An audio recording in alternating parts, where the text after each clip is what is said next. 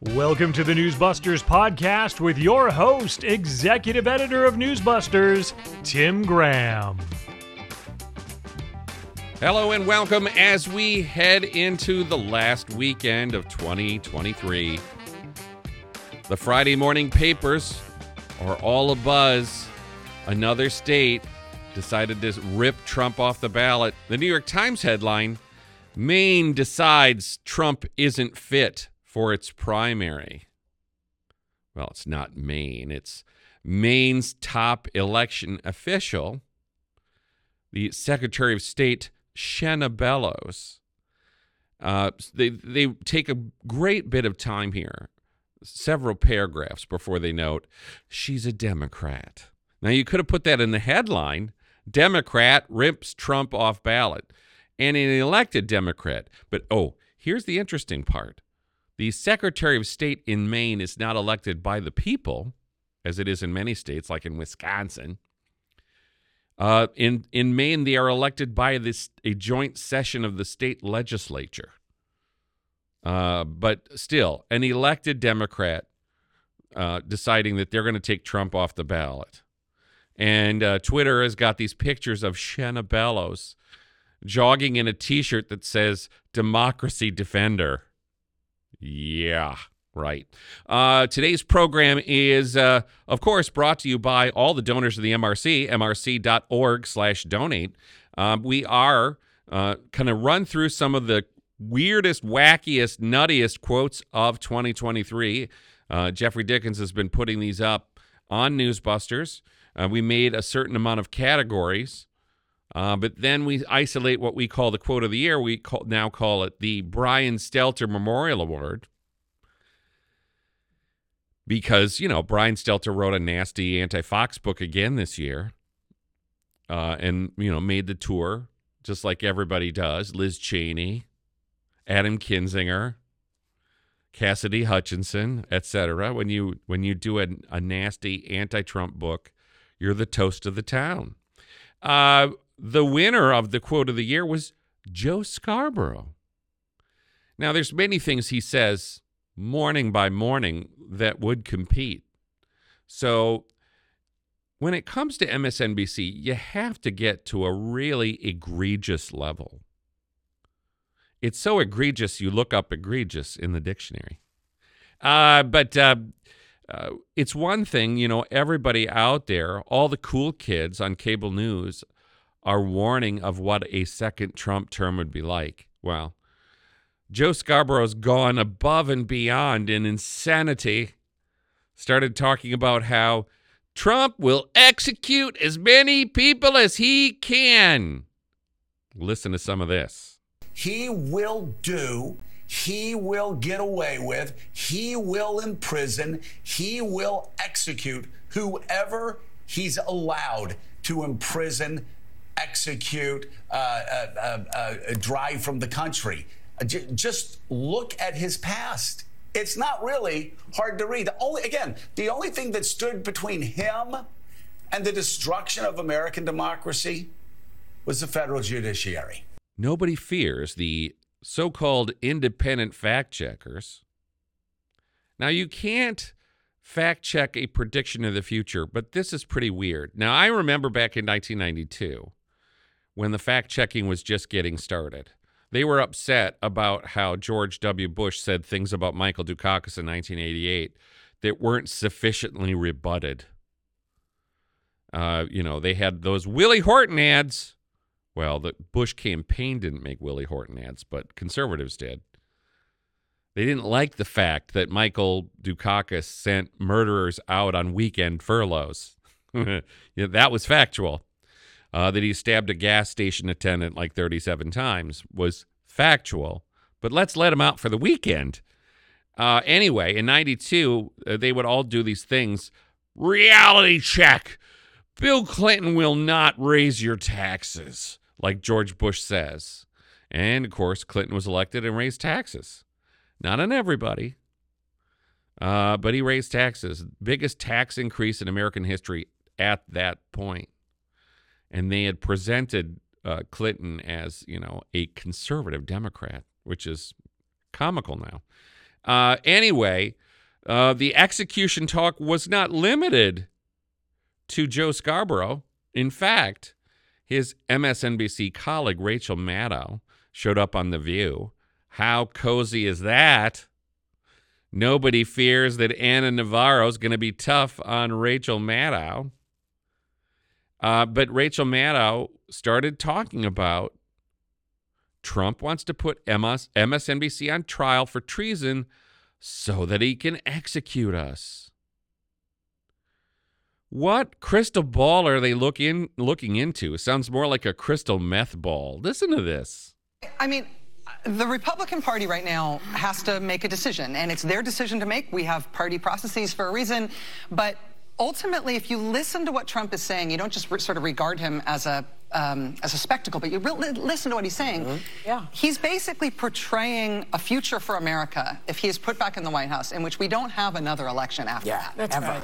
Because the elections are all rigged, that the democratic process can't be trusted, that Congress should just work for him, the Justice Department should just work for him. That's a strongman form of government. That's not what we have. He'd cancel the news, like the news are done. He wants to put MSNBC on trial for treason so that he can execute us. I mean, this is... And he will put Rudy Giuliani on the Supreme Court. If he makes it that long, sure. Speaking of MSNBC hosts, we have this tendency to give one host their entire own category. It might have used to have been Olbermann or Chris Matthews. Now it's Joy Reid. There's just something about that 7 p.m. slot where they just get especially crazy.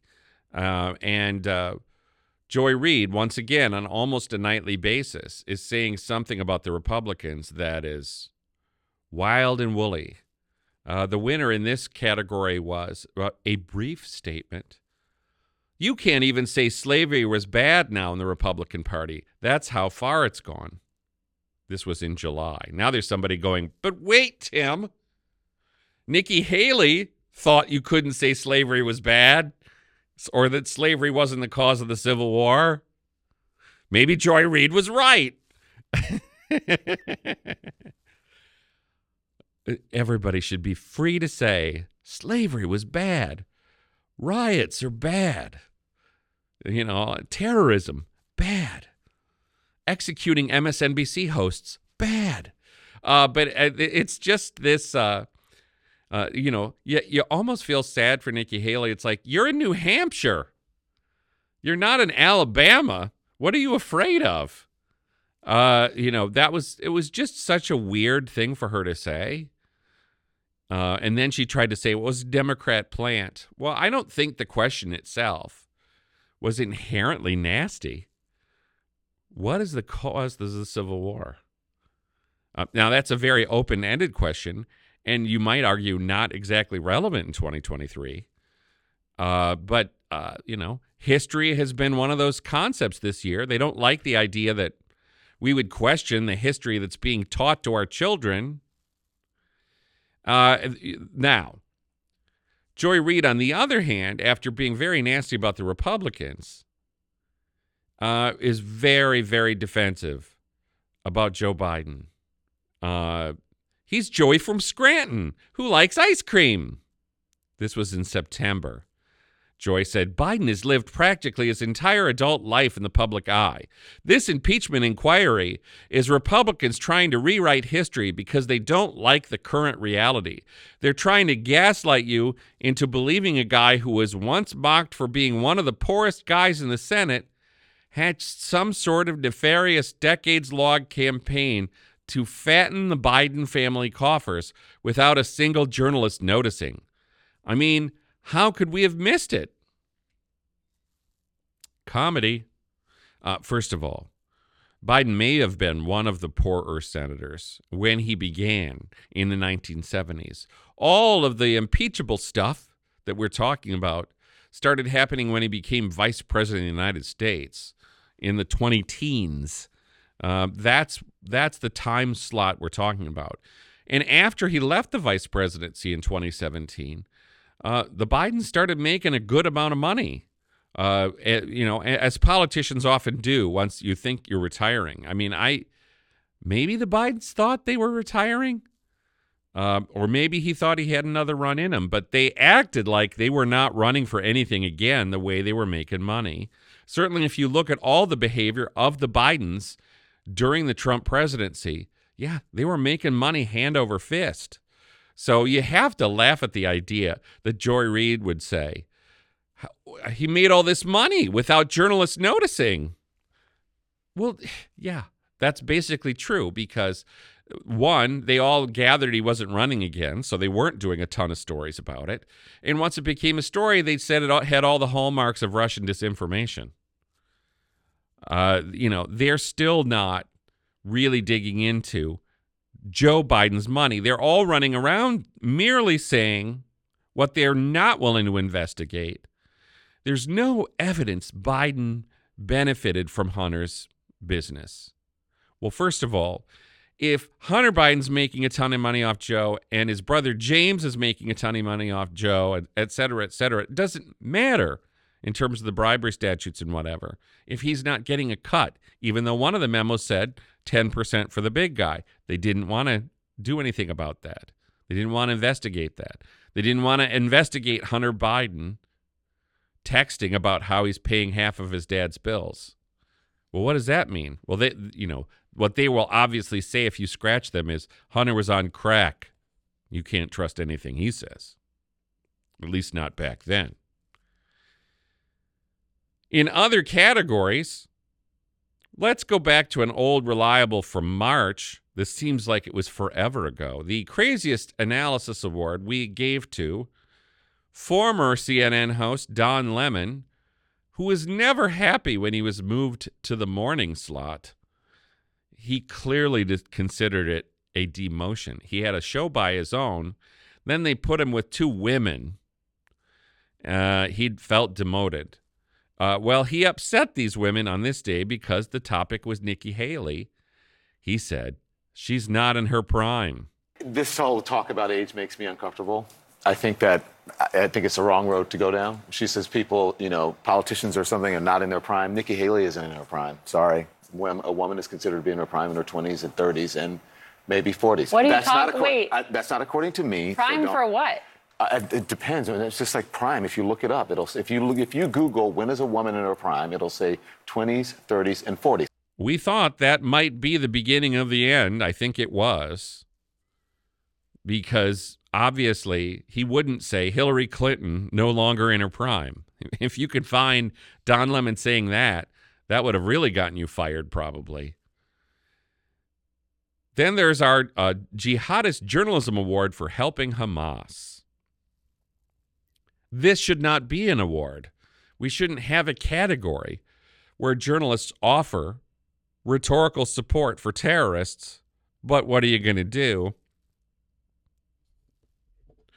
The winner, in this case, was a CBS reporter named Imtiaz Tayyab, who seems to think Hamas has got a lot of spunk. Listen to this. Vlad, over the years, I've made frequent trips to Gaza and have spoken with several Hamas leaders. And, they know their military capabilities are no match for Israel's enormous firepower. But what they lack in firepower, they make up for in ideology and sheer determination. That resolve despite the odds may be what caught Israel so off guard. Their resolve kept Israel off guard. I don't think that Israel, obviously they were caught off guard, but I don't think they had any mistakes here in understanding who Hamas is. If anybody had a mistake about who Hamas is, it was the press, because they've always sort of tried to pretend this is not a terrorist group and that somehow the Palestinian territories represented a legitimate government. Nobody in the West demanded that Hamas actually hold elections in Gaza. They don't, because they're the oppressed. So I guess they can be oppressors as much as they want. Then there was this whole weird line about them finding beheaded babies. And we had journalists who were trying to somehow suggest that this was something we should question. Los Angeles Times investigative reporter Adam Elmarek tweeted The only source for, quote, Hamas beheaded babies, unquote, appears to be the Israeli military, which is widely known to spread lies and disinformation. Journalists, this is the fog of war. You'll be seeing all sorts of claims. Don't amplify unverified, sensational info. Yes, this thing on Twitter was compounded by a feature writer for New York Magazine named Eric Levitz. He knows that, babies were found beheaded, but he has to get all technical. Last night, I asserted this report indicated that babies were beheaded. This was an overstatement. I should have said the report established that babies were found headless, a fact that lends plausibility to claims of beheading, but which does not prove them. The verb behead has multiple definitions and is sometimes used to mean decapitate. The report indicates that Hamas did behead babies in that sense, but the term can also connote a form of execution using a knife, and we do not have confirmation of beheading in that sense. None of this makes any sense. Hamas beheaded babies, and now we're going to get all technical, like PolitiFact, and try to somehow make this, well, this looks like it's reality, but we should really get into the dictionary and say maybe under the definition 3B, this isn't exactly what it looks like. Also in this category, a reporter from CNN International, Nada Bashir. This is one of those trends that actually does annoy me, the way that traditionally anti-Israel, anti-Zionist groupings like Amnesty International, like the United Nations, can be marshaled against Israel, and they're described in the most noble words that you can find. So Nada Bashir says, of course, we've heard from regional voices, we've heard from international rights groups and human rights organizations who have said while this attack was deplorable and deeply unprecedented, it did not happen in a vacuum. This has come after decades of what Hamas and other Palestinians view to be occupation of Palestinian territory. It comes after decades of violation of Palestinian rights and decades of which is where the rights groups and UN human rights experts have characterized as policies and practices which amount to apartheid.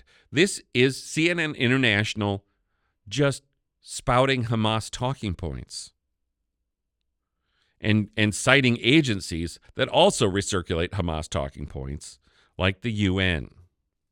From there, we go to damning Florida's dictator award, because there was a rich vein of anti-DeSantis material this year.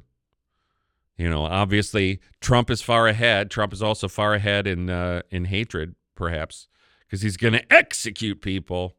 Here we go again with talk of extermination. Now, here's the surprise. Jonathan Capehart, who's a weekend host on MSNBC, brings the MSNBC spirit into the PBS NewsHour. They have this Friday night week in review section with Capehart and New York Times columnist David Brooks, who a very long time ago was a conservative and then became a John McCain guy and then became deeply in love with Barack Obama and the crease in his pants. You can just Google that. David Brooks, crease in his pants. Just thought he was a snappy dresser and a snappy human being all around. Capehart starts talking about how they decided to teach black history in Florida public schools. And, of course, he has to end with the whole idea that what the Republican governor is signaling is that black people are inferior and therefore worthy of extermination. Like a cockroach. Listen to this. We can't talk about Jacksonville without talking about the political environment around black people, and particularly around black history in Florida. There is a reason Governor DeSantis was booed when he did the right thing by going to the community, but the community booed him for a reason. his so-called anti-woke legislation, what's happening with the teaching of Black history in Florida public schools, that sends a message not only to the Black community that the governor does not think much of you or your history or your contributions to this country, but it also sends a signal to those people, deranged or not, who believe that Black people are inferior and therefore are worthy of extermination. Now, we have a tendency to focus on video quotes because they are more popular with the readers. Doing print bias is for a good of the order thing a lot of the time. But in this category, really nasty piece by two AP reporters named Steve Peoples and Brendan Farrington. Now, there was a shooting in Jacksonville, or racist killings in Jacksonville, which, of course, they're all going to decide, well, DeSantis did that with his rhetoric. AP, quote-unquote, reported, Ron DeSantis scoffed when the NAACP issued a travel advisory this spring, warning Black people to use, quote-unquote, extreme care if traveling to Florida.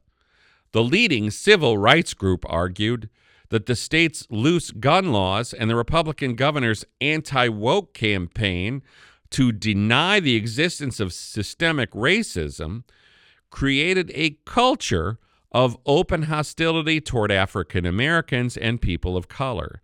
Just 3 months later, DeSantis is leading his state through the aftermath of a racist attack that left 3 African Americans dead. Yes, always blame the Republicans for crimes they did not commit.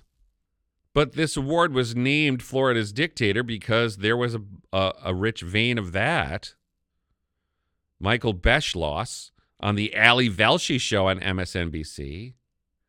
DeSantis was known as sort of a nondescript political leader, member of Congress. Suddenly, he really has tried to turn himself into a local Mussolini in Florida. With the book banning and the brutal tactics, this is fascism and authoritarianism that goes even beyond what Trump has talked about. That's what he thinks is going to work in that party. And in a way, that's the scariest thing of all. As we always point out, trying to say that we don't need a graphic novel with oral sex in it in the library of a middle school, they call that book banning. Well, we all know what they're really talking about is we want the graphic sexual material in the middle school library, and we don't want you taking it out. What we don't want in the library are books that are, insensitive to transgenders. Abigail Schreier's book, Irreversible Damage, for example. Try going into Florida school libraries and see if they stock that. The fact of the matter is what the liberals really mean here is let the librarians stock what they want, what they decide to include, and what they decide to exclude. And whatever librarians exclude is not book banning. It's just glorious editorial control. Then there's Chris Hayes. Boy, MSNBC's all over here. Same thing. He's Mussolini and Stalin. Chris Hayes in May. The discussion about the threat of authoritarianism can feel sometimes a little remote or academic. That word has a certain kind of historical timbre with it. We associate it with stern historical figures like Stalin or Mussolini that can make it hard to look at Mr. Pudding Fingers yucking it up on the campaign trail in Iowa and see an authoritarian. That's kind of Trumpy. The Trump people love making this point that Ron DeSantis was once caught eating a snack pack of pudding with his fingers. I guess Amy Klobuchar could eat a salad with a comb. They're not making fun of that on MSNBC. Hayes concluded, the policies he has enacted in Florida are the opposite of freedom. Now, that's not what the voters of Florida thought. They thought DeSantis represented freedom under COVID lockdowns. The freedom to not get a vaccine, and lots of other freedoms. But as we know, liberals tend to define freedom as the freedom to be left-wing. If the left-wingers are inhibited in any way, freedom has been abused. If you can't get gender-affirming care, quote-unquote, when you're 8, it's not a free country. All right, there is some categories as of this taping which are not on the website yet. We're going to break into it anyway just because. For the historical record, or in this case, the hysterical record. The Praising and Protecting Old Joe Award, well, it was pretty easy here just to go to after a State of the Union address. Maybe that's easy peasy. But this is when they really feel the need to lay it on thick. Once again, Michael Beschloss, who's comparing DeSantis to a local Mussolini, says, "That was a wonderful speech. Didn't you think he was sort of Mr. Smooth?" Yes, Joe Biden is Mr. Smooth. "He was elegant. He was civilized. He was conciliatory. He was reasonable. And maybe most of all, he sounded like a centrist, which is exactly where he wants to be." Biden's speech was quite mild and almost lovable, with a lot of proposals that a lot of people are going to like. That whole thing sounds like a commercial. It's the new Joe Biden. He's smooth, elegant, civilized, and a centrist. He's what you want. He's the pick to click in 2024. We also have the Cursing the Conservative Court Award.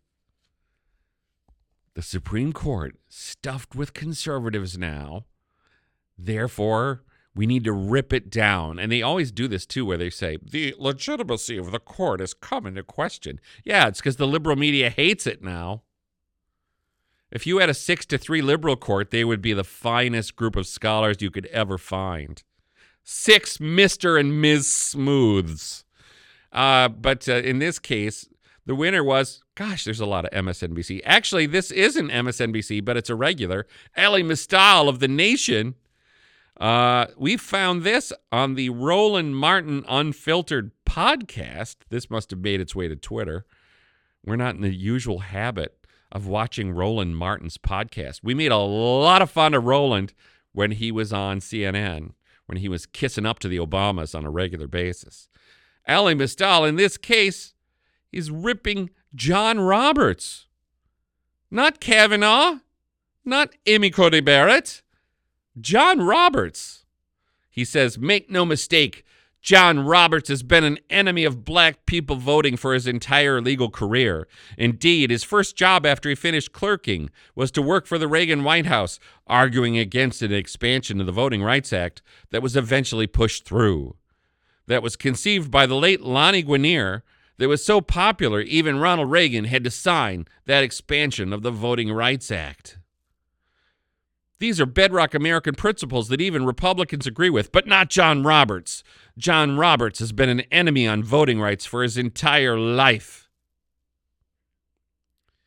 This is one of those things that's really obnoxious about the Voting Rights Act, because what it really is about a lot of times, and what they're challenging, is the whole notion that you have to have majority-minority districts, that you have to redistrict in such a way that you gerrymander things in such a way that there's sufficient black representation in legislatures. And the question we always ask when it comes to the voting rights issue is, at what point in the 21st century do we somehow acknowledge that the United States of America isn't the same as the way it was in the segregated, not a 20th century? Since these things were passed in the 1960s, you could say, the South was deeply racist in the 60s. Well, where are we now? But see, one of the reasons the left has to just sell this narrative of systemic racism is that's where they think the black power comes from, or at least black leftist power. We also know that they hate black power when it's Clarence Thomas. He didn't say Clarence Thomas is an enemy of black people voting, but he probably wanted to.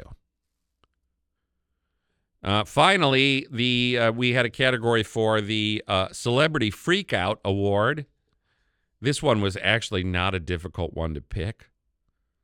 Once again, it came from The View, where Jane Fonda suggests that the obvious solution for all this pro-life activism is to murder some of them.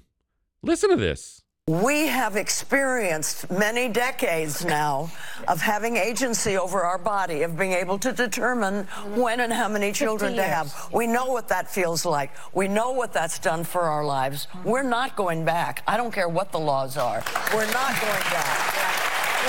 I think the women will rise up. That's the activist. That's Jane speaking, and she probably will get a Nobel Prize. But it's the truth. Very soon. It is the truth. We're not going to do it. Besides marching and protesting, what else do you suggest? Well, it doesn't happen overnight. It's not a miraculous. What did you say? Murder. She's kidding. Wait a second. She's just kidding. Don't say that. That's you don't know. They'll pick up on that and just run with it. Worst. She's just kidding. Well, let me talk to you about. Let's move on and talk about Jane's activism, which is legendary. Ah, yes, democracy in action. When a court decision doesn't go your way, let's execute some people. This kind of takes us all the way back around to Joe Scarborough. Don't elect Jane Fonda. She'll murder the anti-abortion people. Nobody's going to elect Jane Fonda. Few people really want to see Jane Fonda in a movie anymore. I have no need to see that. I don't need to see old ladies ogling Tom Brady. He may be the best quarterback, but he's not my quarterback. Brett Favre tried being in a movie. Wasn't so good.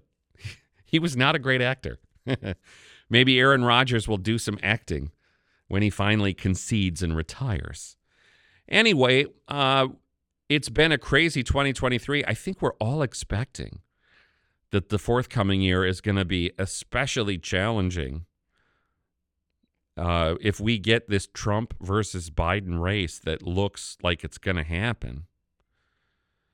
I think there's a real chance that a third-party candidate could do very well. There's a lot of people who don't want to vote for either one of these people.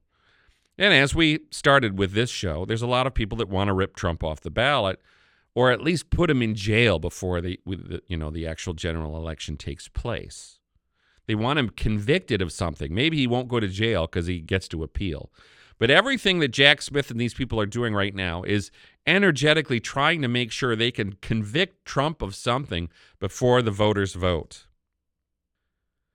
And yet, these people present themselves as the guardians of democracy. If there's one line we want to keep hammering here at Newsbusters, is our news media and their Democratic allies should not be able to go out there and say, we are the guardians of democracy, any more than they come around and say, we are the best fact checkers. Our line here is, democracy starts with conservatives telling the liberal media that they stink. Sometimes they stink. Sometimes they look incredibly partisan. We're going to call them out. We're going to expose them. We're going to bring the video. We're going to bring the transcripts. That's what we do, and it's probably going to be a really crazy 2024. If you want to keep up with it on a day-by-day, hour-by-hour basis, you just know you got to come to Newsbusters. Once, twice, 24 times a day. Happy New Year.